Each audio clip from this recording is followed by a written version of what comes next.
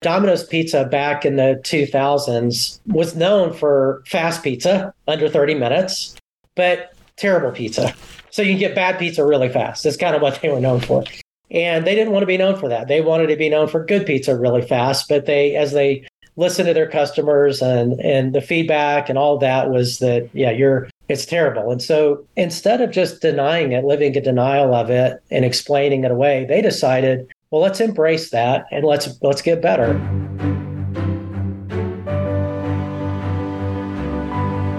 This is The Calling with Steve Smith, a family life original podcast that talks with pastors about the professional and personal challenges they face in their mission to lead others to Christ.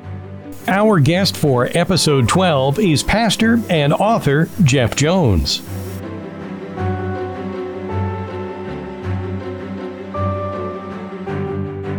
Well, we're blessed to be able to be with Jeff Jones, who, by the way, I don't think I've ever met anyone, Jeff, with the combination.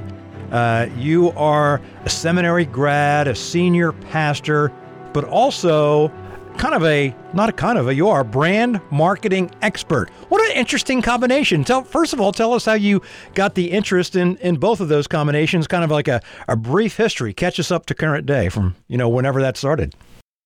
Well, I'm definitely more of a pastor than a brand marketing expert, but wrote the book with two people who are brand marketing experts, Dwight Jewson, who's one of the top 3 branding gurus in the country, and Mike Hogan, who led marketing for Frito-Lay and other large companies. And really just through leading a church and meeting with them over the years, for the last 20 years, we've been in these conversations.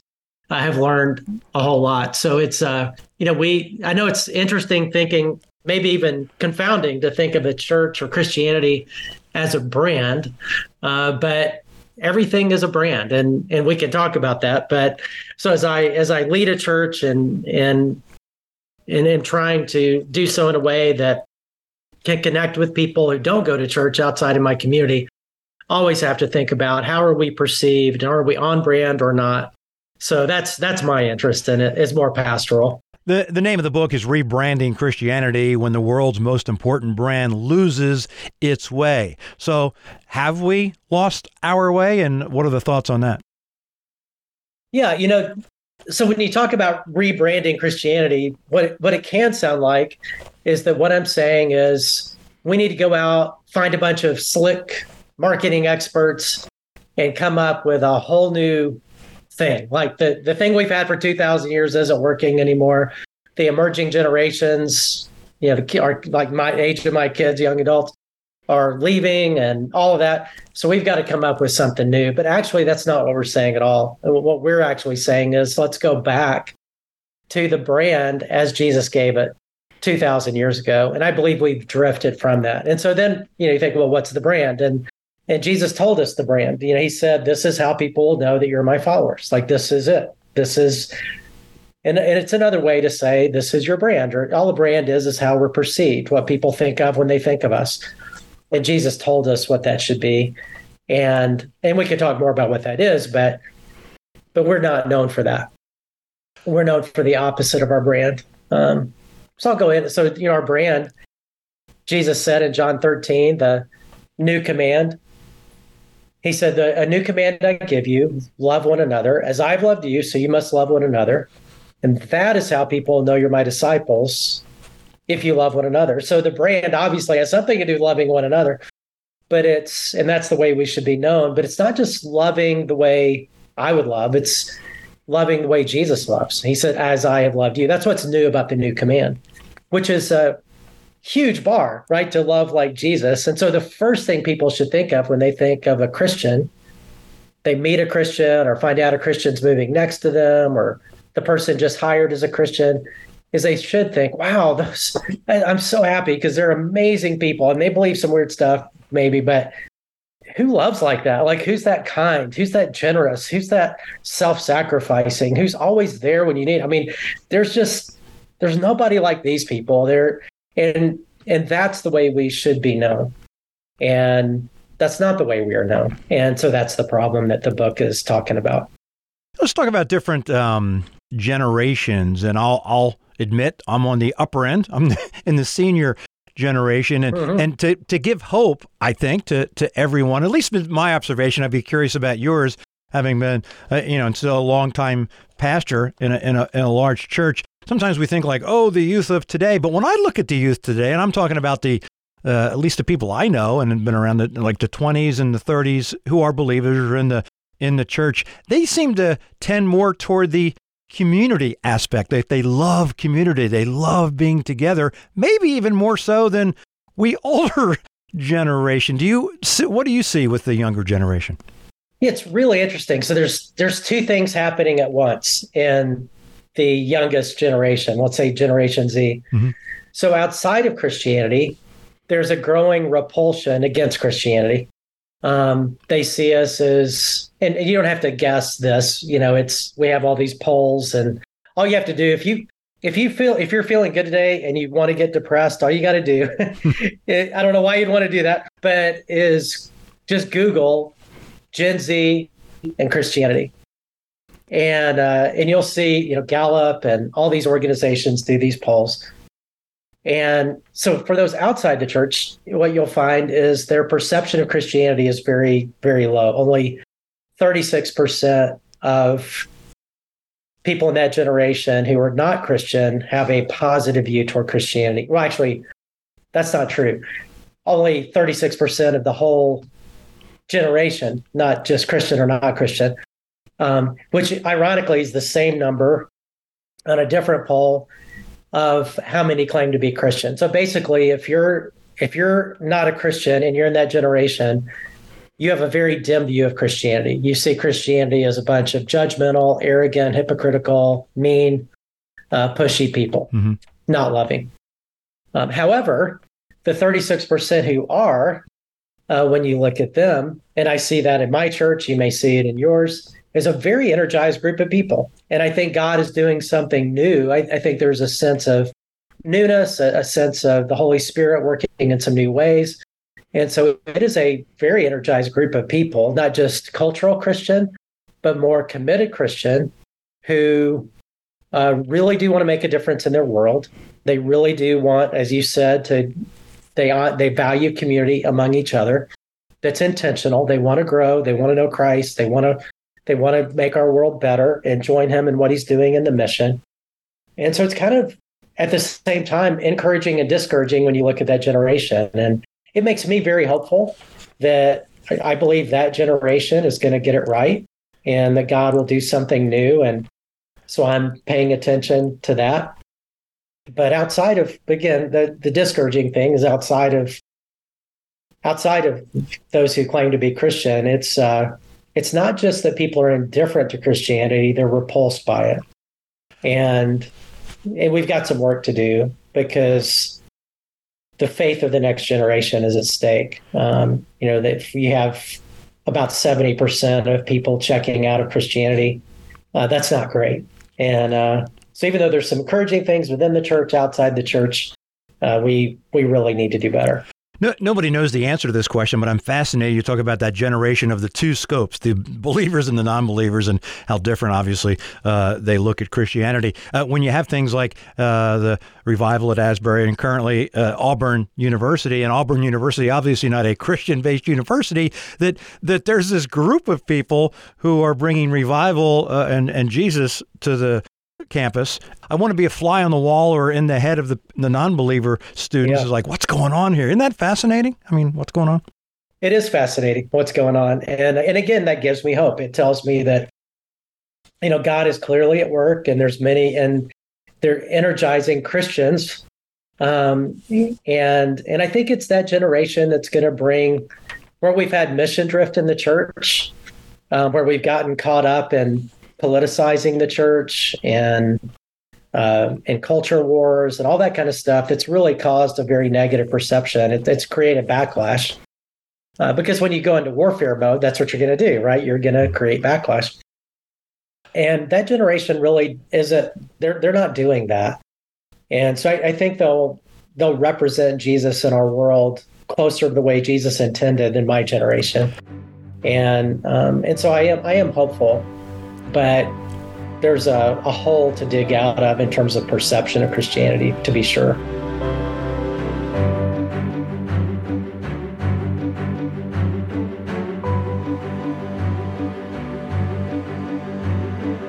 Talking with Jeff Jones, a pastor down in the Dallas area, Dallas, Texas, and he's combined with people who are marketing experts. And there's a book, Rebranding Christianity, When the World's Most Important Brand Loses Its Way. And so we'll get into the branding, particularly in a second, as far as specifics. But how about the people that maybe have been hurt by the church? You know, no matter what age, all of a sudden, for any number of reasons, have been hurt by the church. Where do we go from there? How do we get those people back into the church? I think we have to double down on the brand, which is to love the way Jesus loved, and the way he loved. Is, he was called a friend of sinners, tax collectors, a glutton and a drunkard. He wasn't a glutton and a drunkard, but he was a friend of sinners and tax collectors, right? And so he moved toward those whom religious people push away. And Jesus and the Pharisees and that whole, thing, right? And where they were putting up a wall, he was building a bridge. And all a bridge is just a wall turned sideways, if you think about it, right? And that's what Jesus was doing. And I think we need to move toward people, and I also think we have to be really honest that, hey, we've not always been who Jesus called us to be. And what we should be is the most welcoming, most hospitable community in the universe. Come as you are, anybody, right? And it's not stay as you are, but the way Jesus related is he had a wide welcome to a narrow path.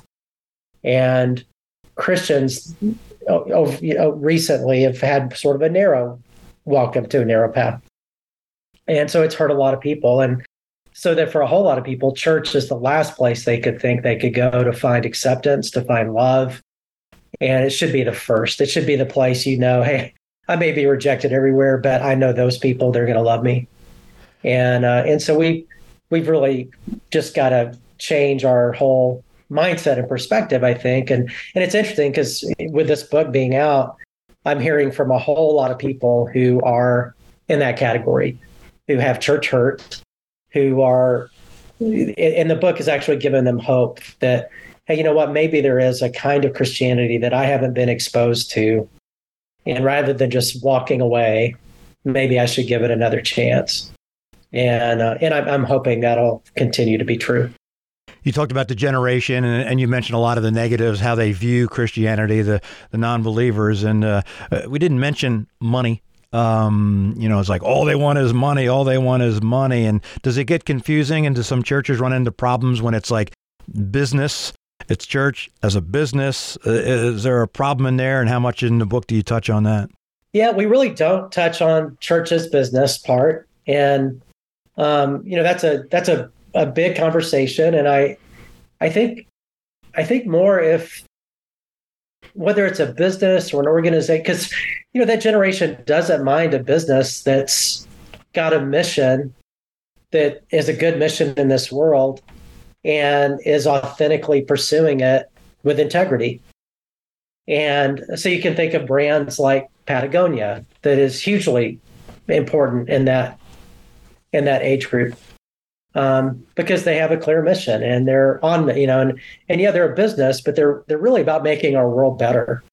And so they funnel their resources and they funnel their funds away that's not about building themselves up, but making the world a better place. You don't have to give away. That's the way people. Yeah. No, go ahead.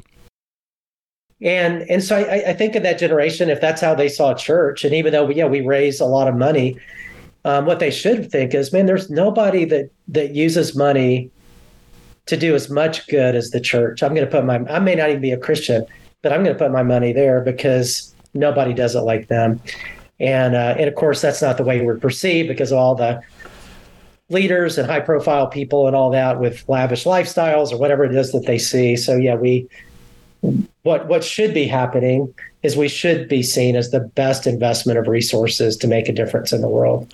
But again, we've got some work to do. Talking with Pastor Jeff Jones, and you've combined forces with some marketing folks.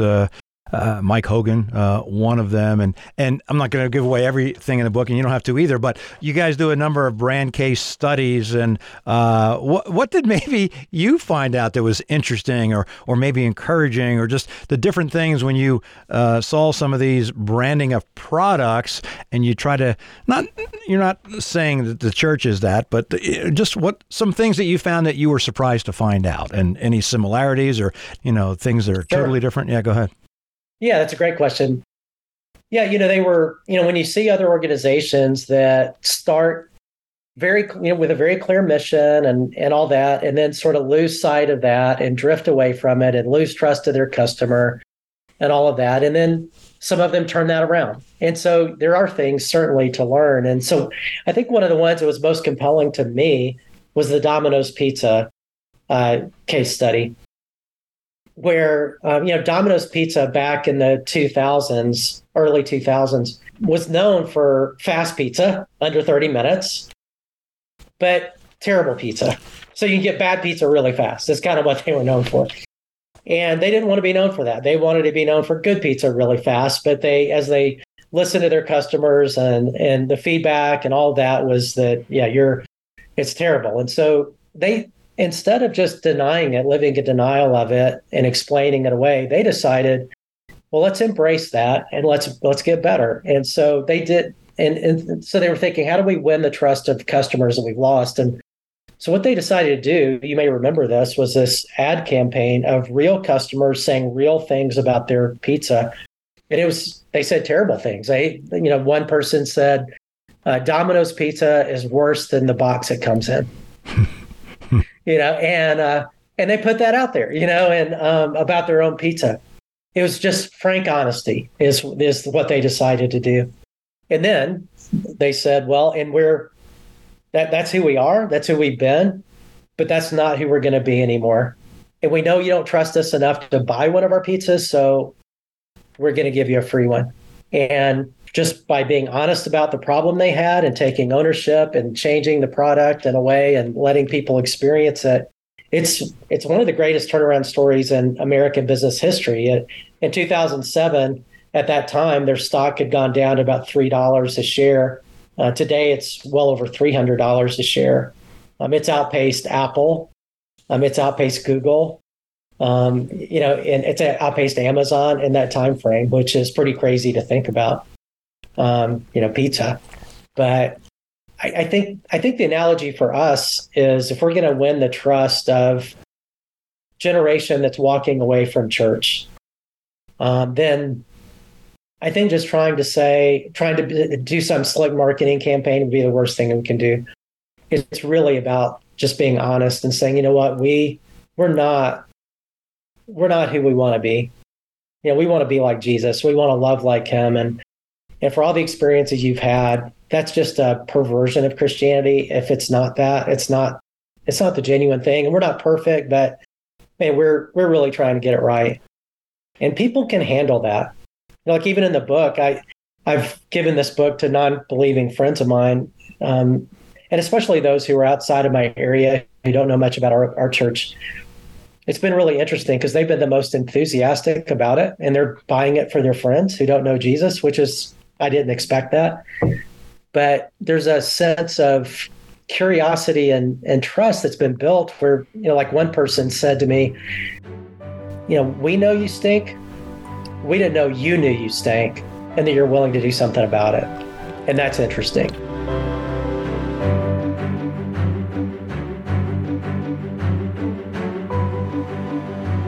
Doesn't it come down to, and you've already touched on it, I mean, the brand is to love like Jesus loved. And even though we talk about the church and getting the word out there, but the church is the people, and the people individually, one by one, loving their neighbor, loving their coworker, that's really what we need to do. And you've already touched on that, but it comes from the people, right? It really does. I mean, and that's why you see in the New Testament, when you get to the solution side of this, the good news for me as a writer is I didn't really have to make up anything. All I had to do was just do what Jesus said and what the apostles said to the churches of how collectively, as a group and individually, how to live out the brand in a compelling way. And you have all these passages, like Jesus, like Peter, writing to the Christians in Rome, said, it's God's will that your honorable life should silence those ignorant people who make foolish accusations against you. He also says in the next chapter, live in such a way that people actually ask for the reason for the hope that you have. Like you're creating this sense of curiosity and pull by the way that you live. Paul told people, the book of Titus, to live in such a way that they make the teaching about God, our Savior, attractive in every way. Paul told the Colossians, let your conversation be gracious and attractive so you'll have the right response for everyone. He told the Philippians, do everything without complaining and arguing. In a polarized world, that's a good thing to remember, so that no one can criticize you, talking about non-believers. He told, again, those in Crete in the book of Titus to live in such a way that those who oppose us will be ashamed that they ever had anything bad to say about us. I could keep going, right? But there's just over and over again, we're called to realize that everywhere we are brand ambassadors, whether we realize it or not. And the way people think of Jesus is in large part by the experience they have in us. And as Paul told, the believers in Corinth, everywhere we are is an assignment. It's not random. It's a placement is another word that's used there. And so, yes, I think realizing that we're all there to represent Jesus. And what does that look like? I think it means, what if we went to work every day, school every day, golf club every day, wherever you go every day, thinking if the way people are going to see Jesus largely depends on their interaction with me today, then how's that going to change the way that I live and love? And what would it look like if I was going to be, if I'm supposed to love like Jesus, that's what he said, then today, every interaction I go into thinking, okay, let's ratchet it up to that. Not just me being loving, but it's kind of like the old WWJD, what would Jesus do? But how would Jesus love? And then do that. And in a self-focused world, it will be remarkable. The name of the book, Rebranding Christianity, When the World's Most Important Brand Loses Its Way. Dallas pastor Jeff Jones, combined with some marketing folks, wrote a very intriguing and interesting book and compelling. And we are to be more, as we've talked about during this conversation, Jeff, more and more like Jesus every day. And I think we have to give God the glory just for our conversation, because Jeff is a Dallas pastor. How long have you been a Dallas Cowboys football fan? How long, Jeff? I moved here in 1989, but I grew up as a Dallas Cowboy fan. I grew up in Alabama, but I was a Dallas Cowboy fan from a little kid. Right, me too. For my whole life. Right, and I grew up in the Philadelphia area. Been a Philadelphia fan. For those who do not know, those who already know that are sports fans, I mean, Dallas and Philadelphia football do not mix. We can't, but we have shown, Jeff. That's oil in the water. We give God the glory, right? Because we were able to have a conversation. Not once did we argue or talk trash or anything like that. And we're able to have a civil conversation. How about that, huh? That's amazing. That should give everybody hope. You're exactly right. That's great. Hey, Jeff, thanks for your time. Appreciate it. Thanks for your book, Rebranding Christianity, When the World's Most Important Brand Loses Its Way, and continued blessings on you and your family and your church. And thanks for taking the time to discuss a very important subject. We are the people. The people are the church, and we need to be more like Jesus every day. Thanks, Jeff. Thank you so much.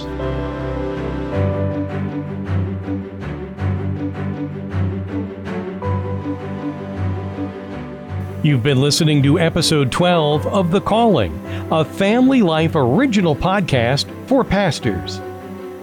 If you like what you heard, be sure to share it with others and click subscribe so you don't miss future episodes. Be sure to check out all of Family Life's original podcasts, including Therese Talk, If That Makes Sense, The Parable Podcast, and Business by the Book. You can find them wherever you download content or at familylife.org. Family Life is a not-for-profit listener-supported ministry, relying on your generous support to make podcasts like this possible. Find out how you can get involved when you go to familylife.org.